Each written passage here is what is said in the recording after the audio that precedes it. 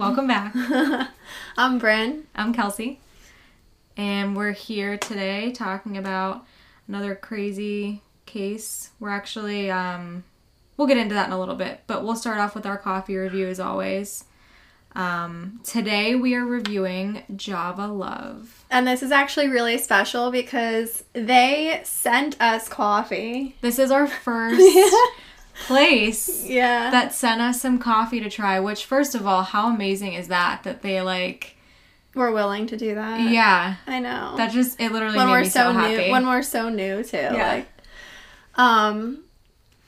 It's just, I'm just so happy about that. I know. This coffee is actually freaking badass. And it's literally. Yeah, literally. It's called Badass Brew, which as soon as we got it, we were like, oh my god! They know us! Yeah, we were like freaking out that they even sent us anything, and then we're like, and it's called Badass! Yeah. Even though their labeling on their bags were so cute. I know. Like it's like stamped. I love that. I love everything about it. It's just everything about their website and like their store and how they run it. It just seems amazing. I know. I'm so glad we reached out to them. Me too. Yeah.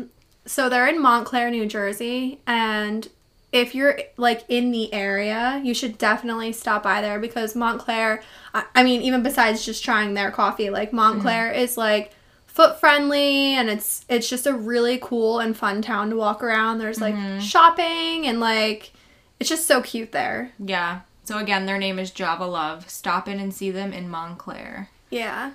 So do we want to talk about the coffee itself first or just about their company first? We could talk about the coffee that we got. Like we said, we got the Badass Brew. It was delicious. It's a dark roast. So good. Mm-hmm. Like, so good. Like, I think I'm going to have to order more from them. Yeah. I'll read you what it says on the label just to give you a hint of what's in it. But it's a perfect balance of bold and earthy with bright, sweet tones. Delish. And it's like cocoa flavored.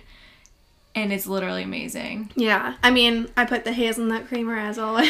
I switched it up today and I did, what was it?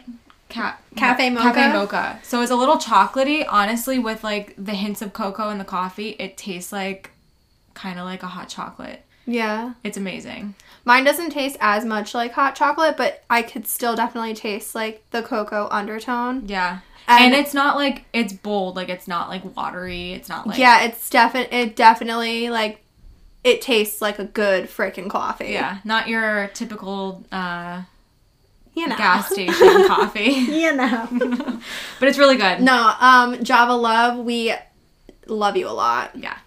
Oh, actually, I'm looking at it now. They have a few other locations. Looks like there's one in Upper Montclair, Montclair Center, and then Suffern, New York, and Sullivan Catskills, New York. So they have a lot. The Montclair Center is the one that I've been to before. Mm-hmm. Yeah, just some more about their business. I mean, not only is their coffee really good, but they're also a very sustainable company. They actually have, they're fair trade certified, and they have association with the Rainforest Alliance. Love it. Yeah. And a lot more, actually, if you want to go on their website and check it out. They're a very sustainable company, which we love to hear. It says on their website here that they only get beans that were sourced through treating their farmers with respect and integrity. Ugh. Which, like, how amazing is that? Not many businesses care about the people through the whole process. Behind it. Yeah, that's amazing. Mm-hmm. Now I love them even more. Me too. You can also follow them on Instagram at DoYouJavaLove.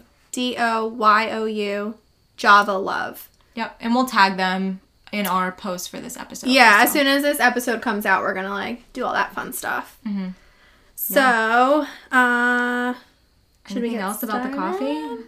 I mean, besides it's freaking amazing. Yeah, thank you, Java Love. Thank you. You're our first supporter in the coffee world. Yeah, you're amazing. We were so happy. Yes. So grab your coffee and have a morning with us.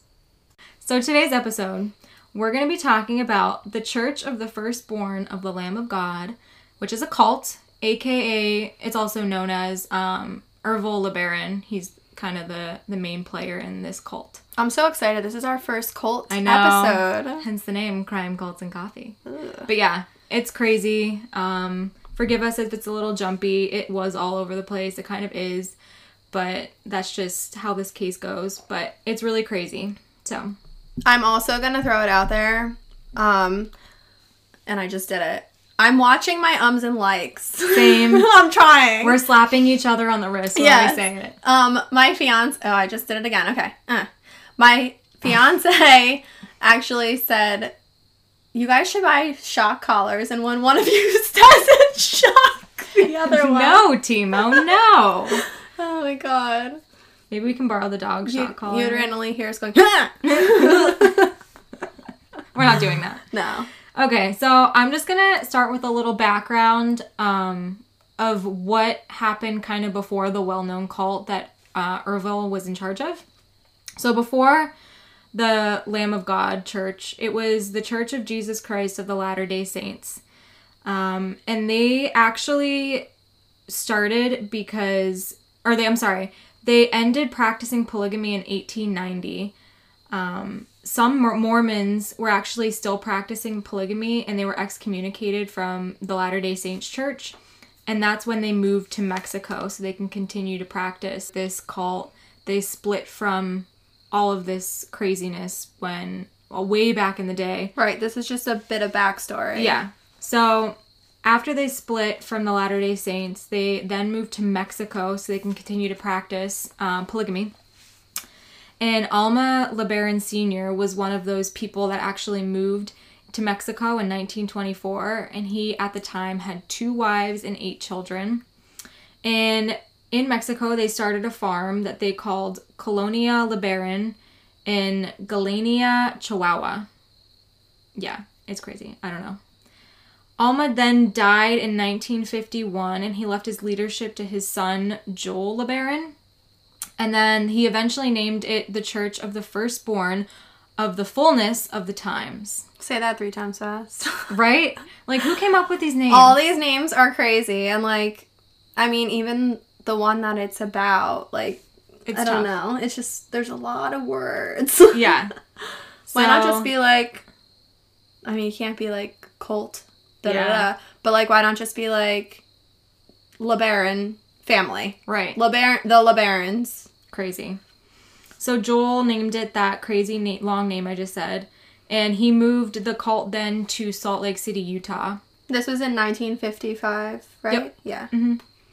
Joel's younger brother was Ervil LeBaron, and that's kind of who we're going to be talking about today. He assisted in being in charge. He was actually second command under his older brother. And the church grew to around 30 families that lived in Utah and a community that they named Los Molinos. Is that how you say it? Molinos? Molino? Yeah, I don't know. I mean, don't judge us for this one because there's obviously... a lot of crazy. Yeah, obviously, too, there's a lot of Spanish, and we are not, experts at Spanish. And pay attention because there are a lot of names and a lot of people and a lot of strange names that I know I'm definitely going to mispronounce. Yeah, definitely. Yeah. Yeah, so they moved to the community that they named Los Molinos, and that was on the Baja California Peninsula. So that's kind of the background of how the well-known Church of the Firstborn of the Lamb of God was created. Right. And I had also read that Ervil had full authority over Colonia LeBaron. Oh, okay. So, his brother was running everything and, had the Los Molinos and stuff, but Ervil was, basically... In charge in charge of that community. That makes sense. And their third brother, Verlon, also held a high position, but he wasn't, Yeah, he was the youngest brother. Yeah, so he was, it was basically Joel, then Ervil, then Verlon. Yeah, all kind of running different parts of different sectors that they had. Yeah. But Verlon was the youngest. So I have in 1972, Joel and Ervil split leadership of the Church of the Firstborn. Oh, I have a teeny bit before then. Oh, go ahead, yeah. All right. So in 1967, the tension started rising between Ervil and Joel. So they were basically arguing over different practices. Ervil wanted the return of the former Mormon principle, blood atonement, And I know a lot of you are probably thinking, like, what the fuck is blood atonement? I didn't know until I got into this. So blood atonement is, it basically says a sinner must have their blood shed to have a place in heaven. Mm-hmm. So it's really a death penalty for crimes. In Ervil's way, he basically that's giving him the right to put people to death for doing a crime, but this is, keep in mind, this is what he considers a crime. Yeah, he used it more as like a fear tactic for his followers to be like, you know, if you're gonna leave, then this is blood atonement, that's your sin. Yeah. So, like, their beliefs basically were that, like, they were a god here on earth. He was the prophet, yeah. Right, and he is cleansing this earth of the sinners, in a way. So Joel refused this practice of blood atonement. And Joel wanted Los Molinos, their second colony in Baja, California, to support future church recruits. So basically he just wanted that like, sect to be, like a home for, like, prospects that are coming in to their cult, if you want to call it that. And then Ervil wanted to make it into a resort. Oh, God. Yeah. I read that. Whatever that means. I read that somewhere. So Ervil began preaching against Joel and accusing him of crimes against their faith. Yeah. So then we jump into 1972, where you were starting. So 1972, Joel and Ervil actually split leadership of the Church of the Firstborn of Fullness of Times. And Ervil began the Church of the Firstborn of the Lamb of God in San Diego. Yeah. So that was, like, the beginning of his cult. Right, and these were God's chosen people. Yeah. So Ervil was considered one mighty and strong prophet sent to earth to purify the Mormon faith. Which, I don't know who the fuck appointed him that, but I think it was himself. I think it was in his mind. Yeah. And some followers went with him. Daniel Ben Jordan and the Chenoweth and Rios families were some of the people that went, right, like his first followers, really. Mm-hmm. Yeah, he's actually known today, Ervil is known today by the media as the Mormon Manson. So if you're familiar with the Manson cult, then that'll put it in perspective for you. So then he ordered the murder of Joel in Mexico. Yeah. And Joel was actually his first victim of blood atonement, which is, like, really sad. That's his like, fucking brother. Yeah. He ordered him to die in, he was wanted for murders in Mexico and the United States after the fact, because he ordered his brother to be killed. Right. The assassin was Daniel Ben Jordan, and he was arrested for murder, but released because witnesses were too afraid to testify against him. Oh, God. How fucked up is that? He comes into play later, so remember that name, yes. Dan Jordan. Dan Jordan. And then assassin, I'm gonna fuck this name up. Gamaliel Rios was free. So, Joel's followers demanded Ervil's arrest. And that's when you said he was convicted in 1974 for planning the murder. Yeah, but to no one's surprise, his conviction was overturned because of a technicality, is what it was said. But a lot of people, think they were bribed to let him out or overturn the conviction, basically. Right. And then this is just a little look forward, but about a decade after this, he also had tried to get his brother killed, which is his younger brother, Verlan. He had tried to get him killed, but he actually lived in Nicaragua at the time, and he wasn't home, so he actually was saved by that. He wasn't home, he was in Nicaragua, and they didn't end up killing him. Yeah, I think this was also in part because after Joel died, the Baja California church was passed to Verlan. Yeah. So I think that had something to do with it, because it seems like Ervil just wanted reign over, like, everything. Yeah. And, like, you guys will hear that later when we talk about how many lives were taken. Yeah. And a lot of it was, like, rivalry in the, like polygamous to take his power. Yeah. Like, a lot of it had to do with rivalries. I think he just wanted control over everything. Yeah. So they raided the town of Los Molinos, and that's where he thought Verlon was living. But like I said, Verlon was in Nicaragua. So they just destroyed the town. Yeah, looking for him. This was December 26th, 1974. One of the people involved was his underage 13th wife, Raina Chenoweth, and her brothers, Mark and Dwayne Chenoweth.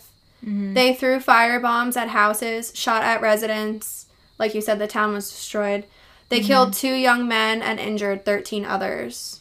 All to find his brother. Yeah. And Erbil was arrested, but again released because there was, like, a lack of evidence. Clearly, he, like, ordered these hits, but wasn't really involved in carrying out them. So... he just was a man behind the desk, basically. Yeah. And then, like... what to do. Right. And then, like we said, like, there's all these people... If there were witnesses, there were all of these people afraid to testify against them because they're, like... Obviously, like, they believe in blood atonement. Yeah. Yeah. And then weirdly, the next part we're going to talk about is more of the murders that happen after like the beginning of his reign. But I actually found somewhere that said that his murder plots grew as time went on. And they actually started involving theatrical makeup and wigs. Shut the fuck up. To fucking kill people. Shut up. Yeah. Could you imagine? Was it like the 2016 clown pandemic right? in New Jersey? Right. But minus, like, murder? Yeah, like... I'm sorry I'm laughing. That's fucking weird. I know. They dressed people up, and that was how they lured people, I guess, to be murdered.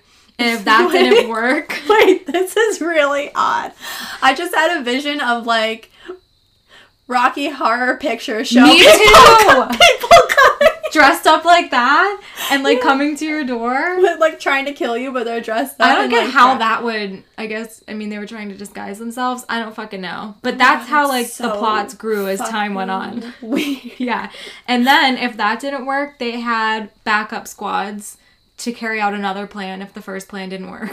Oh my god, so in depth, but he was not involved. Yeah, he didn't carry out shit. Yeah. So, also, Erbil's 10th wife, Vonda White, drove... Oh, wait. Sorry. Let me tell you who this woman is first. So, there's this woman named Naomi Zarate. I think I'm saying her name right. She was the wife of Bud Chenoweth, which was a father of 2 of Erbil's wives. This is, like, a very... complicated. Intermixed, like, intertwined... family, very complicated family.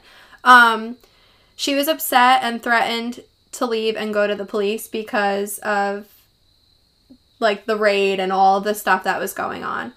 So Erbil's 10th wife, Vonda White, drove Naomi to a desert and killed her. Yeah. Her body was never found. She also carried out several murders, including Dean Grover Vest, which we'll get to. Yeah, I have that in there. Yeah. But I started April of 1975. Yep, that's what I have next. Yeah. Erbil ordered Bob Simmons, who was another polygamist who sought to minister the Native Americans at that time. He ordered to have him killed. Yeah, this was he was a minister in a small sect in Utah. Yeah. So that was, like, another, like, rival. Yeah. To, like, I don't know. So we had him killed, which was terrible. I had also heard that Erbil wanted to marry one of Simmons' wives.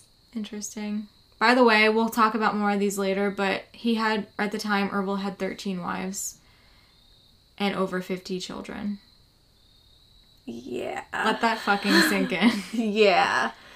Like, I never would bash on, like, anyone's way of living. Like, if you believe in polygamy, okay. Like, I personally don't believe in that. But when it comes to entrapping your the family you're creating in a cult and making them do horrendous things. For blood atonement. Yeah, and you have 50 children involved in this and 13 wives involved in this, and then, like, men also involved. Like, that's, like, that I am judging. Right? Yeah. Like, that's, like, fucked up. Yeah.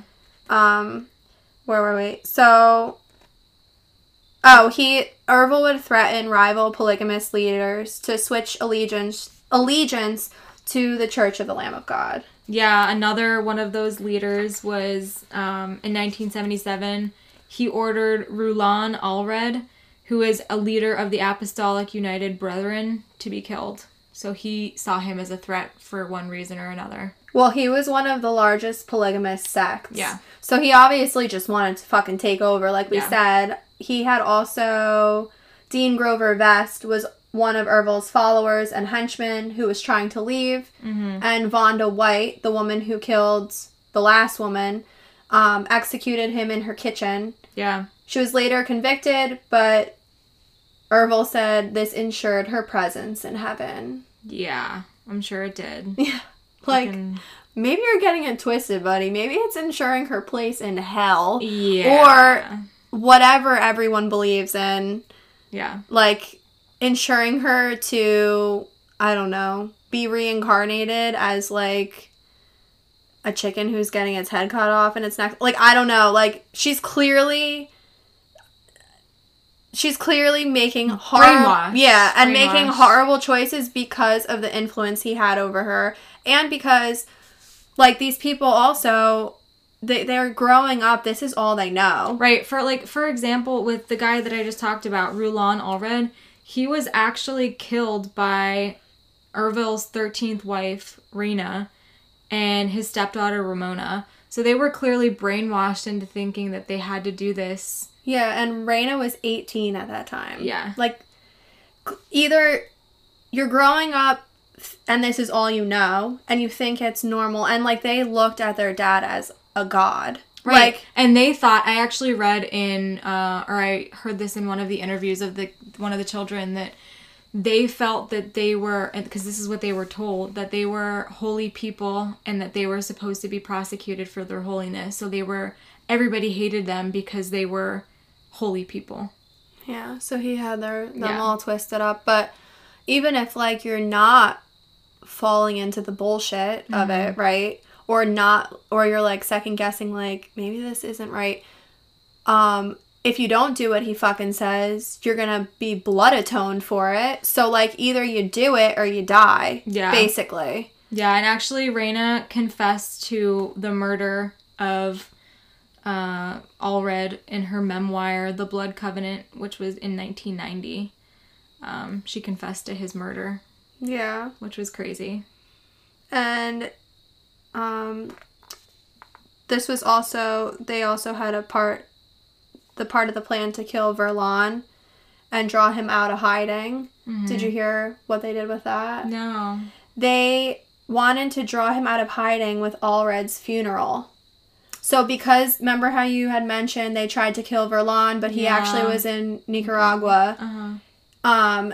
They were going to use Allred's funeral to draw him out. Oh, God. Yeah. So 3 followers of Ervil attended the funeral to kill Verlon, but there were police stationed all around the funeral to protect mourners since he had such, like, a big sect. Yeah. So, like, they couldn't carry out that plan. Wow. Yeah. I didn't know that. That's crazy. Yeah.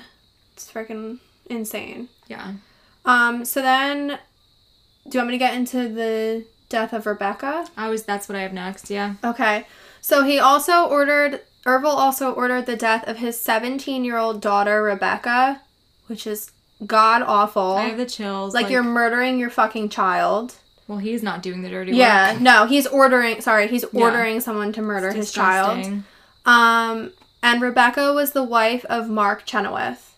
So she was actually pregnant with her second child, and she was separated from her toddler at that time because he would separate the mothers from their children. It reminds me of The Handmaid's Tale. Honestly. Watch The Handmaid's Tale if you haven't. Yeah. It's fucking insane. Yeah, like how they separate them from the babies. Like, it reminds me so much of it. And she obviously was getting, like, really worked up because she was separated from her kid. Yeah. And she threatened to go to the police and leave the group. So, in April 1977, Eddie Marston, which is Ervil's stepson, and Dwayne Chenoweth, which was Ervil's brother-in-law, strangled her. Yeah. Her body was stuffed in the trunk of a car, and this is according to an article I read. I don't know how true it is. They said that Erbil drove this car around town that afternoon with her body in the trunk, and someone, like a passerby, had commented to him that his car looked like it was like riding low, and he said must be because of Rebecca. Like, because she was in the fucking trunk. Yeah. That literally makes me sick. Like, he didn't give a shit. No. Like, that shows how many shits he gave. Oh, that's disgusting. Like, oh, must be because of Rebecca. Yeah, like, her body my was dead never... 17-year-old daughter with a child in her. Yeah. Oh, must be because of her. Her body was never found. No. So then, horrible for her mother. Yeah. Well, I mean, what happens next kind of shows how. Yeah. Like, go ahead, you can talk about that. So Rebecca's mother, Erbil's first wife, Delphina, discovered that, like, she was murdered. Mm-hmm. And obviously was, like, opposed to it and upset that he murdered their frickin' daughter. Yeah. And their pregnant daughter. I mean, if she gets murdered, you know who's involved if your dad is the freaking cult leader. Yeah. So she knew who it was. Yeah. And, like, this is his first wife, so she's been, like, along for the ride since the fucking beginning. Yeah. So you would think he would, I mean, clearly this man didn't have respect or, like, give a shit about anyone or anything. But you think you'd kind of have a say if you were his first wife. Clearly not. Yeah. So, it's fucked up. Delphina was all upset, and her daughter Lillian, who was also married to Mark Chenoweth. So Lillian and her sister Rebecca were both married to the same man. That's fucking weird. Yeah. Lillian warned her, like, Mom, settle down, accept this, because otherwise, like, you're going to be marked for blood atonement. Yeah. Like, basically, like, shut the fuck up. Yeah, or you should be scared. Yeah, like, I don't want you to die type of thing. So then, Delphina and her youngest daughter ended up sneaking out of Lillian's house, and they fled to Mexico. Yeah. Thank God they got away. I know. Yeah. It's just crazy how much fear these people had instilled in them. And, right. like, could you imagine being one of the people that tried to escape something like this? No. I don't think I'd have the balls to do it, honestly. I was actually just talking, like, again, relating back to The Handmaid's Tale. Yeah. I was actually just talking to Timo about this morning. How in a situation like that, it must be so hard to find the strength to even, because I was saying to him, I wonder either A, how they're gonna get out of this situation and turn this shit around. Yeah. Or B, is this shit ever gonna turn around? Yeah.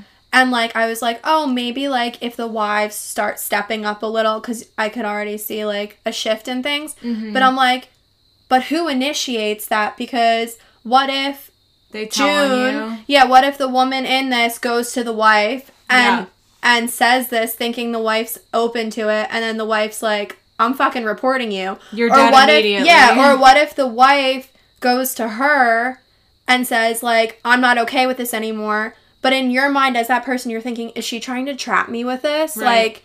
Like how do you... It's the same situation. Like, right. It's a cult. It's just, I don't know. Right, and I was thinking, like, I was comparing now that with this, because, like, how do you find the strength to run away, take your children with you? Like, by doing that, you're putting, like, it's what's best for you and your children, but you're also putting your child's life and your life at risk. I don't think I could do it if I was in their shoes. Yeah, but then how do you, like, live like that? I don't know. Well, I actually heard somewhere, not that this makes it any better, but Erbil was never around. Like, a lot of his kids didn't even really know him. Yeah, actually, I was going to bring that up before that. Anna, we're going to talk about her towards the end of the story. I think it's Anna. Or Anna. Mm-hmm. Yeah, his daughter. She said she saw her father a handful of times. Yeah, I actually have a big section of her perspective on everything, which, listening to it now, she's, I think, around 45 years old now. It's just crazy hearing her perspective on what happened when she was a teenager. But that's how much of a hold this man had on all of them. Yeah. Like, you see your father a handful of times, and you still are like, he's a fucking god, I need to do everything he says or I'm gonna die. I think it's, the way she described it too, is like, it's all you know. You don't know any better. And they do such a good job at keeping you hidden from the world that you don't know that you're out of the ordinary. Right. I don't know. Well, that's like, I mean, that's like anyone this is an extreme case of it, but anyone growing up in a household, you do what you know. You do, like, unless you are able to find the strength to, like, stray away from something, like, you're going to, like, think it's the norm, or you're going until you, like, see otherwise, or you're going to, like, if you're in a cult community, like, either you're going to go along with it, you're going to think you're going along doing the right thing, or you're going to go along with it because you don't want to die. Yeah. Like, bad situation all around. So, are we at June 1st, 1979, or do you have anything before that? That's where I'm at. Okay, you want to continue? Yeah. So, June 1st, 1979, Ervil LeBaron was apprehended by the Mexican police, and he was actually sent to the United States. And in the United States, he was convicted of ordering Rulon Allred killed, which, remember, he was one of the other polygamists that he had killed earlier. So he's finally getting caught for that setup that he had a few years ago. Yeah, Raina Chenoweth and Ramona Marston also were apprehended for that, for their involvement, but they were acquitted. Yeah, which I don't know how I feel about that, but yeah. So in 1980, Ervil was sentenced to prison in the Utah State Prison in Draper, Utah. And then August 16th of 1981, which was a year later, he died of a heart attack.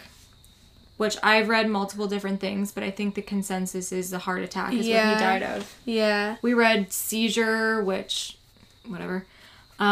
Seizure, suicide, heart attack, but I think all in all, the consensus was he died of a heart attack. Yeah, and I know that they had said heart attack on Murderpedia, which I think is a pretty reliable source. So, and most of the articles we read had, like that, like you said, that was like the general consensus. Yeah, it was a heart attack. Yeah. Even weirder, though. Yeah. It gets weirder. It's weird. Verlon, which was Ervil's youngest brother, who he had tried to get killed multiple years ago. All those years. Yeah. Verlon died in a car accident in Mexico City 2 days after Ervil died. Which is fucking weird. I don't think he died in a car accident. No. Well, maybe it was a car accident, but it was a planned car accident. There's no fucking way. Yeah, actually, his grandson, Brent LeBaron, was in an interview for a magazine in 2012, and he said that him and some of his family actually believed that it was a setup and that it was definitely not a coincidence. No. Absolutely not. 2 days after, as soon as you read that, you're like, okay. Like, yeah. Like, any of his followers could have been... They would have been like, tempted to go. Ervil! Yeah. Like, he tried killing you years ago. Yeah. Like, we must avenge him because he died. Let's finally kill Verlon. That's definitely what it was. There's no way it wasn't. Agreed.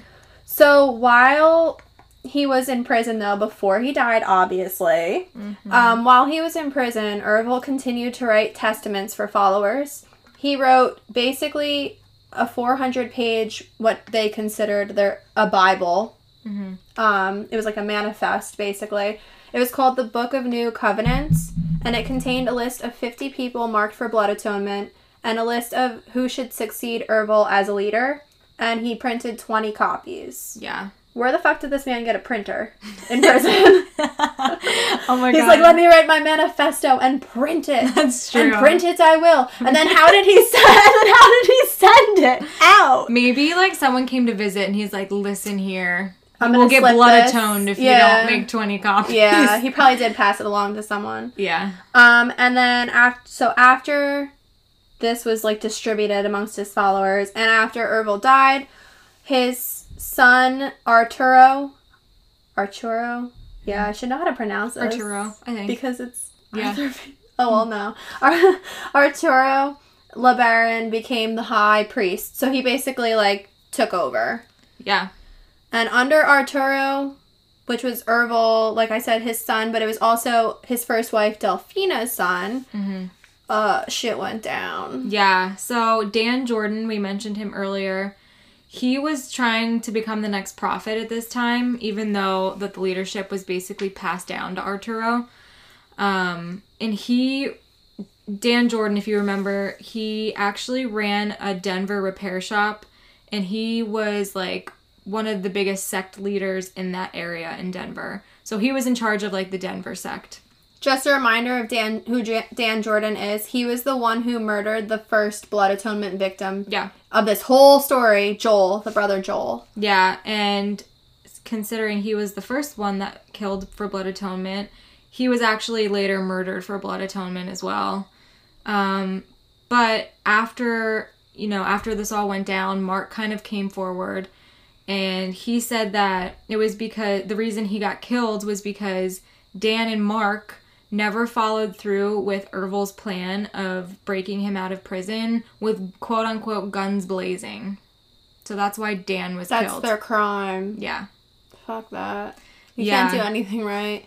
So after that, Mark was actually put on the hit list that Ervil wrote. Yeah. So I have a little bit more of shit that went down under Arturo's reign.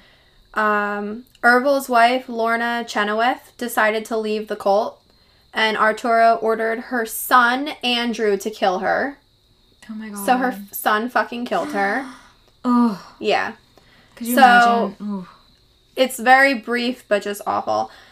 Some of the group drifted away. Raina Chenoweth, Ervil's 13th wife, moved with her 2 small children. And then, like we said, I think you said, Daniel Jordan had moved his family to Utah. Yeah. And then their follower, Leo, I'm definitely going to fuck this last name up. I'm so sorry. I'm going to spell it out for whoever has this last name. Evoniuk. Evoniuk? Yeah. I don't know. Leo. Yeah. Claimed he was given authority to lead the church. So Arturo and Leo argued for months over who was the leader, finally agreeing to meet to resolve, like, their issues. And Arturo was murdered at the meeting. Yeah. So they think this was most likely cult followers. Oh my god. This is the name I said before. Gamaliel. And, Gamaliel and Raul Rios. They think they were the ones who carried out the murder of Arturo at this meeting. That makes sense. Yeah. Do you have any more to add in there, or are we after Arturo's death? Yeah, I was just gonna go into the 4 o'clock. Okay, I have a little bit before that.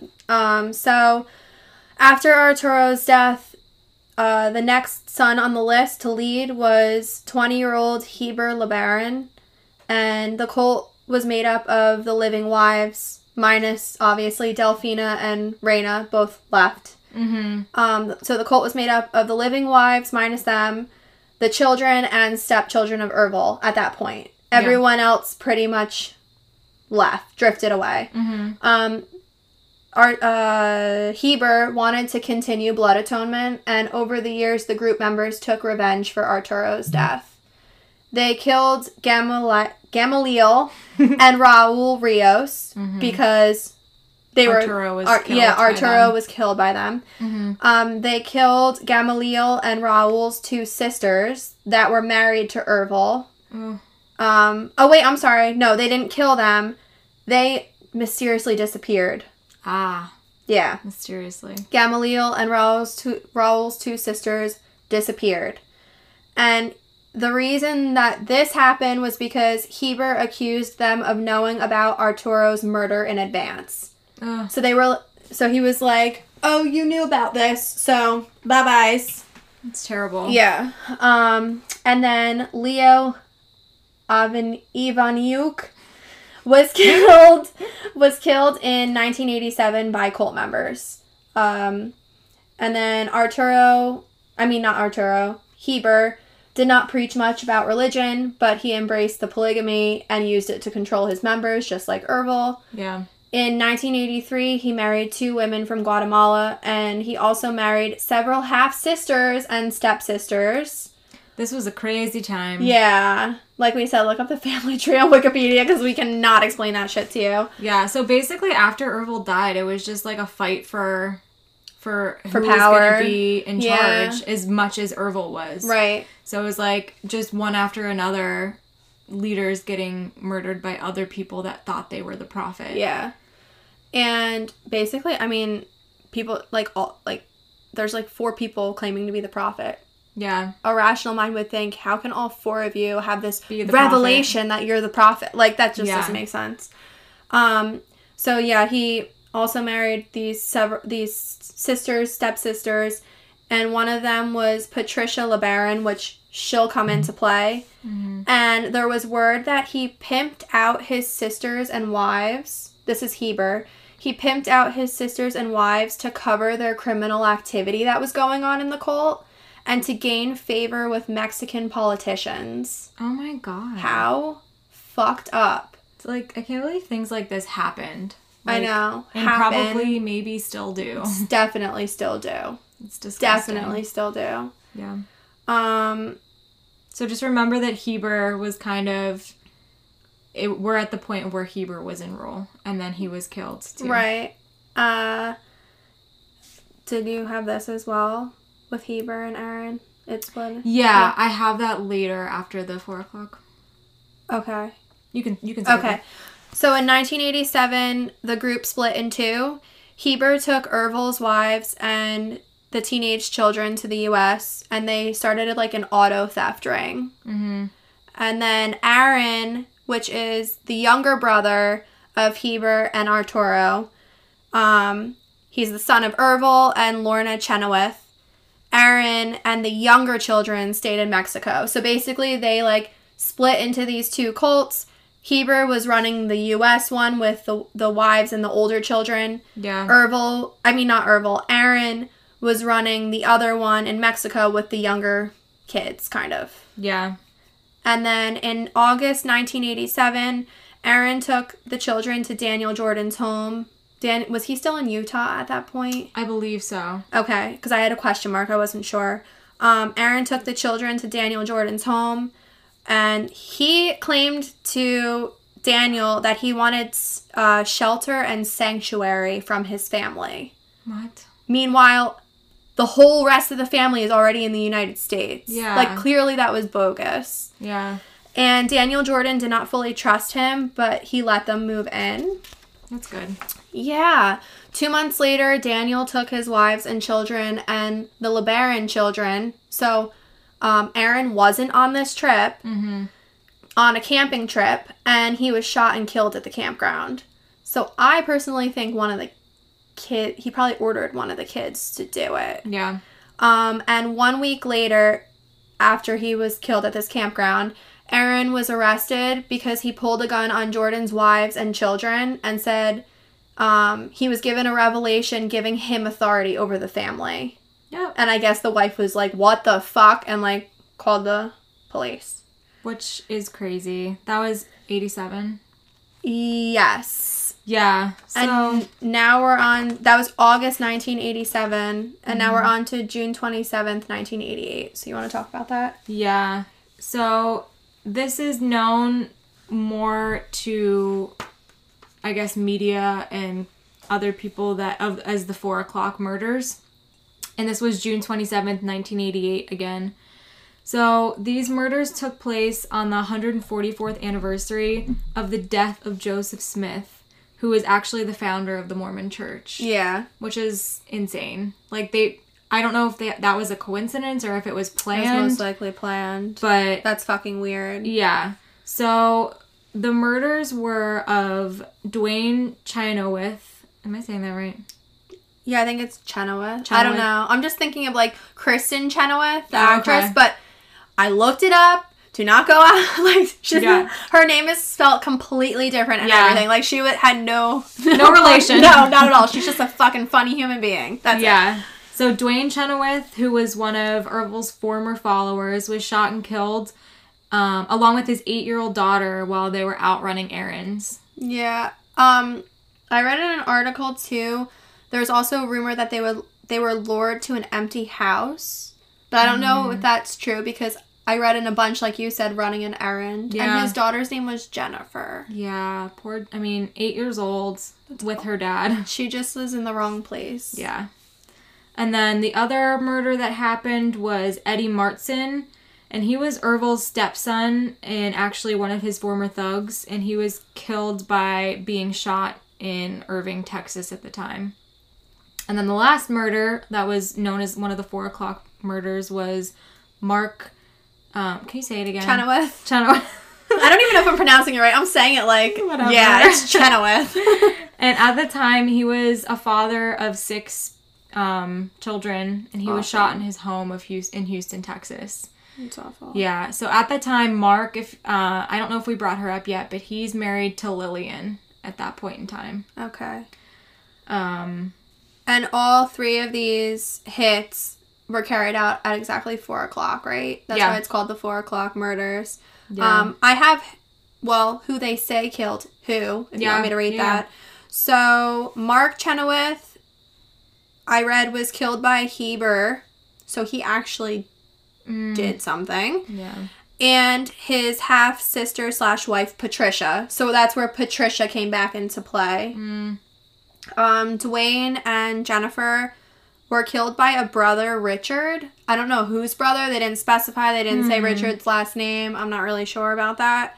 And then Eddie was killed by Douglas Barlow. But there were other people involved as well because there's 7 of them total. So I don't know who exactly was also with who. Yeah. It's crazy. Yeah. Then I have, I have 1997 next. Do you have anything before that? I just have a little bit of information about the people who were involved and how they were arrested or what they were charged with. So, a few weeks later, Heber and 4 siblings were arrested in Arizona for auto theft. So, some of these 4 siblings were not involved in the 4 o'clock murders. They were just arrested for auto theft. Aaron and 2 others were arrested in Chicago and charged with false identification paper. Whatever that is. I'm assuming false ID. Yeah. So 7 killers were involved in the 4 o'clock murders, but 5 were found guilty at first. Cynthia LeBaron testified against her siblings and was granted immunity. So that's one of the ones that wasn't found guilty. Which, how scary. Yeah, you go, girl, fucking stepping up and testifying. Yeah. Richard pled guilty to the charges and agreed to testify against his siblings. Wow. So I don't know if he was charged. He pled guilty, but I don't know. Probably cut some kind of deal. Right, yeah. Heber, Patricia, and Douglas Barlow were convicted. And then Jacqueline Tarsa LeBaron and Aaron LeBaron were indicted for helping to plan the murders. But both of them couldn't be found, which didn't really make sense to me because I read Aaron and 2 others were arrested in Chicago, so maybe Aaron got released after and then they couldn't find him. I don't really know. That didn't really make sense to me. But the FBI thought Jacqueline, for a while, was in either Mexico or Belgium. They couldn't find her. And then she was captured May 2010. And then do you want to talk about... Yeah. She was captured in 2010, and then December 14th, 2012, which is 2 years later, she was apparently released, which was months and months before her original sentence should have been out. Because she was involved in the 4 o'clock murders. Yeah, and she pled guilty June 16th, 2011. Yeah. So she was released a year later. Barely in there. Yeah. That's fucked up. She was on a run for 20 years. I think you said that. And as of one of the articles I read, as of April 2013, Jacqueline LeBaron her whereabouts are unknown. She's probably in hiding somewhere. Yeah. Which I don't blame her. Yeah. I mean, that's terrifying. Yeah. So after all of this, there was about there was an estimation of around 25 people that were murdered on LeBaron's hit list, but over 50 people during his reign that he ordered. So, about half the time was when he was in power. Yeah. And then half of it was literally just because of the Bible he wrote, and he, died and wasn't even around when it happened, which is and people so followed fucked up. Yeah. Holy shit. Yeah. It's so scary. Just to give you perspective, like I said, Ervil had over 50 kids. He had 13 wives. 2 of the wives were married at age 16. 2 of the wives were killed due to cult demands, so he ordered them to be killed. 3 were murdered for other reasons. 2 were imprisoned, and 5 escaped before 1992. Holy shit. And 13 of his 50 kids escaped before 1992 also. That gives me the chills. I like, know. oh my god, how fucking terrifying. Like, not only do you have to have, like, the, like, courage to just, like, initially escape. Yeah. You have to have the courage to, like, be in hiding and, like be, like, looking around, like, all over the your time. shoulder every day. It's like someone that would need to be in witness protection, but probably didn't have that option because No. of the cult. Holy fuck. It's crazy. So, after all of this, 6 of the younger children, well, not after, I should say, after, like, the hearings and stuff. So in 1988, around then, I think, 6 of the younger children, aged 12 to 18 years old, were placed in separate foster homes in Utah. So they said they wanted to place them in, like, separate homes to, like, basically, like, deprogram them and have, like, from this, like, cult life and have them be in, like, nice homes where they're all living separate lives and can, like, make their own lives for themselves, separate of everything, basically. So, this is so fucked up. Yeah. All of the children disappeared from their foster homes on a single night at the end of September 1989. What's your theory on what happened to them? I mean, they were all in separate homes and they all disappeared the same night. I have like a weird feeling that one of the higher ups that still was believing all of this cult stuff Yeah. somehow Organized. got them. Yeah. Yeah. Well, there had to have been multiple people involved. For all of them to go missing Yeah. at the same time. Yeah. And they had to have gotten the message to them somehow. Yeah. Or to each other. Yeah. Yeah. I And, don't know. or since the kids were between 12 and 18, there could have been an 18-year-old that was, like, heavily in this and, like, this is my life. I'm, like, this is too late. Yeah, or, like, just, like, fully believed in it and somehow, but how would they have communicated with all the kids? And even, like, it would have had to been someone who knew where they were all placed, too, because that information is, like, not available, Yeah. like, for them to know. yeah. It's just weird. I feel like they knew someone on the inside, a Yeah. higher up, and organized them to be taken from Yeah, all on the same night. there. Yeah. Because it didn't say where they were placed or anything, too. Like, they could have literally been one placed in New York, one placed in California, like, they could have been all spread out. Right. And then either cult members went and got them, or, yeah, the kids all, I mean, Somehow. the kids all organized it themselves and somehow left. Yeah. But we don't know about their whereabouts after that. Yeah. But many family members and ex-members of the Church of the Lamb of God remained in hiding for fear of retribution from followers.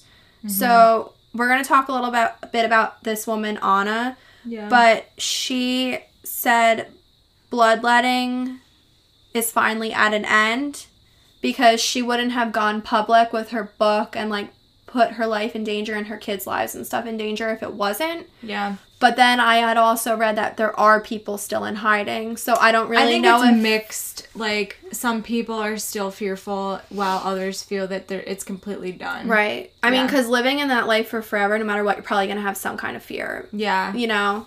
Yeah, Anna escaped the cult actually when she was 13 years old, and her published account of what happened is called The Polygamous Daughter, and that was released in 2017. So at least in 2017, she felt that she was safe. Yeah. So But this is our aftermath, but we're going to talk about, do you have anything to add before we talk about, like, the happy stuff? So I want to talk about her perspective on things because it literally blew my mind. And it's happy. Yeah, No? Okay. Before the happy. Before the happy. Yeah. Okay, so we're still in the This is horrifying. Anna. She's a daughter. She escaped. So she obviously didn't know that she was in a cult, let alone from escaping one. Like, she thought that this was her family. This is just normal. She's just like, I don't want to be part of this. It's fucked up. Yeah, that's kind of how she explained it. Her mom told her that she had to move back to Denver. She had to move back to Denver from Houston with her family. And she didn't want to do this purely based on back in Denver, they were using her as like slave labor, and they were using the kids there for 12-hour workdays with no pay. They didn't feed them. They forced them to like dumpster dive for food. That's so fucked up. Yeah. And where she was in Houston, the sect leader there was actually a lot better, and that was Daniel Jordan, I believe. Daniel Jordan was the sect leader in Denver, who she did not want to go back to. But in Houston, she was actually paid at least $5 a week. And that felt like a lot to them, she said. Like, it was insane how much it felt. That's disgusting. Like, they were being respected. At that time, her sister Lillian and Lillian's husband Mark were in charge of the sector in Houston. So she called Lillian and said she really didn't want to go back to Denver. She explained why. And Lillian just said, quote unquote, start walking. And Lillian found her and hid her in a motel. So her mom couldn't find her. I have the chills. Yeah. So her mom took her... And I'm sorry, but I fucking love Lillian. I know. Because she helped Anna, and she also helped Delphina when she was like, you need to calm down. Yeah. Like... Yeah. So her mom, like, obviously looked, but she didn't really look... Like, she went on anyway. Right. She took her and her siblings to Denver, and Anna was left with Lillian in Houston, which is what she wanted. Mm-hmm. She said she lived in constant fear when she was in the cult. Everybody in the house were constantly prepared for FBI raids at any time of the night.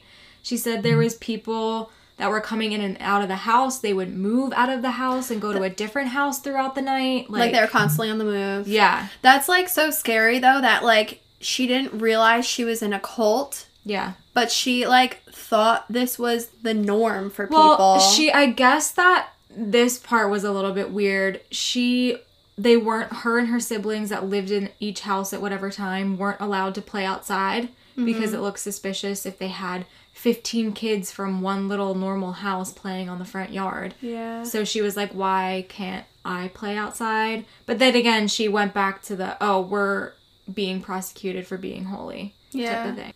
Yeah, so Anna was 19 years old when the 4 o'clock murders happened, and obviously at that time, Mark was one of the victims of the 4 o'clock murders, who was like a father to her at this point. Yeah, like the closest thing she had to it was a father. Like her father figure, and Lillian was her mother figure. So Mark died, and 6 months later, Lillian committed suicide because she couldn't, like, handle that Mark was dead. Oh, Lillian. Yeah. So she lost both her mother and her father figures after having some kind of good relationship with one. Anna was really depressed. She went through a big struggle with depression. Wait, and didn't you mention to me about something with Mark? Ervil wanted to do something with Mark and Anna? Yeah. So Ervil actually used his daughters as pawns to get men to marry them into the cult and to become hitmen for them. So the daughters were like 15, 16 years old when they were married off to different people so he could try to get people to join the cult. But it came out later that Mark, I didn't write it down, let me think. So it came out later that Lillian was talking to Anna one day, and that Anna was promised off to Mark, which is her father figure. Yeah, to be his wife, and it was ordered by Ervil before he died. That's fucking disgusting. Yeah. But then Ervil put him on a hit list. Yeah. Oh my god. And actually, during this time of Lillian and Mark being like her parent figures, they were monogamists, and they were like one of the only couple that came out of it that I love Lillian. I know. Oh, God rest her soul. I know. And, like, it seems like Mark had done some bad stuff, but it seems like he was actually, like, turning his life around, you know? Right. Aww. So that was what I had of her, but we can go to the happy endings. Happy endings! Not like that. Yeah. So I have first happy ending. Anna went to college and got married to her childhood sweetheart, who is from Houston, and his name was David. And I think they have 4 kids now, maybe. But she's living a good life now. Anna, and like you said, she wrote her book, The Polygamist's Daughter. Mm-hmm. She's doing well for herself. Yeah. I had read that Anna also says that many have gone on to be, and this is in quotes, it was a direct quote from her article. Anna says many of the, like, children and family members that were in the cult have gone on to be caring, kind, loving, productive members of society that just want good in the world. Oh, I'm gonna cry. these poor people. So then we also have Estefania, which we originally wanted to base this whole case around because we had both seen the episode of Evil Lives Here with her, and that's how we, like, heard about this cult. Her episode, if you want to check it out, Evil Lives Here, it's through the ID channel. It was called Blood Atonement. Estefania was one of Ervil's daughters. She actually, let me see, she grew up in Mexico and she was forced into marriage twice at age 13. Yeah. So she had a really shitty start. She was 11 years old when, like, her sister was murdered. I'm assuming Rebecca was her sister. Yeah. And, like, she went through a lot of shit. But on the happy side, she spent many younger years on the run, so she ended up leaving. 1996, one of her brothers helped her move to America, and she built a life here. She's modeling and acting. She has been in, and she's a director. She's been in Perils in Nude Modeling, which came out in 2003, The Alamo, which came out in 2004, and The Red Queen, which came out in 2009. And, I mean, she is a strong-ass woman because she was, like, just like Anna has her book and stuff. She, like, is on Evil Lives Here, like, speaking about this shit. Yeah. Like, on a national TV, like, a big TV show. Yeah. It's crazy. Yeah. But that's a happy I think it's a happy ending overall for everyone who got out and have started, like, beautiful lives outside of that, you know? I agree. Yeah. The whole thing is just, like, terrible. Yeah. But good things came of it at the end for some people. Yeah. Yeah. They're very inspirational. Like, Anna, I mean, that's just like everyone that has escaped. Yeah, that's just, like, such a hard thing to go through and to, like, make it out and still be, like, a level-headed person. Yeah. Like, I feel like I'd be locked in a straitjacket somewhere if I went through something like that. Like, I'm not even kidding. Like, I don't know. Like, that is to have the strength to, like, make it through it and then to build a life outside of it. Like, that's, like, it's crazy. Incredible. Yeah. That's it. Yeah, do you have anything else? No, I don't think so. Do you? No. That's our culty episode. Yeah. We'll be doing more cults. Yeah, we want to randomly mix them in there since, like, obviously there's not a lot. Yeah, there are a lot of information. Yeah. Let us know if you want any cults. We actually have a request to do the Manson cult, actually. And I want to do, I think you pronounce it Nixum. It's NXIVM. I think that's what it is. I want to do that cult so bad. Okay. If you have any other requests, send them to us at Crime Cults and Coffee. Or you can email us at crimecultsandcoffee@gmail.com. Yep. All right. See you next week. Whoop, whoop. Bye.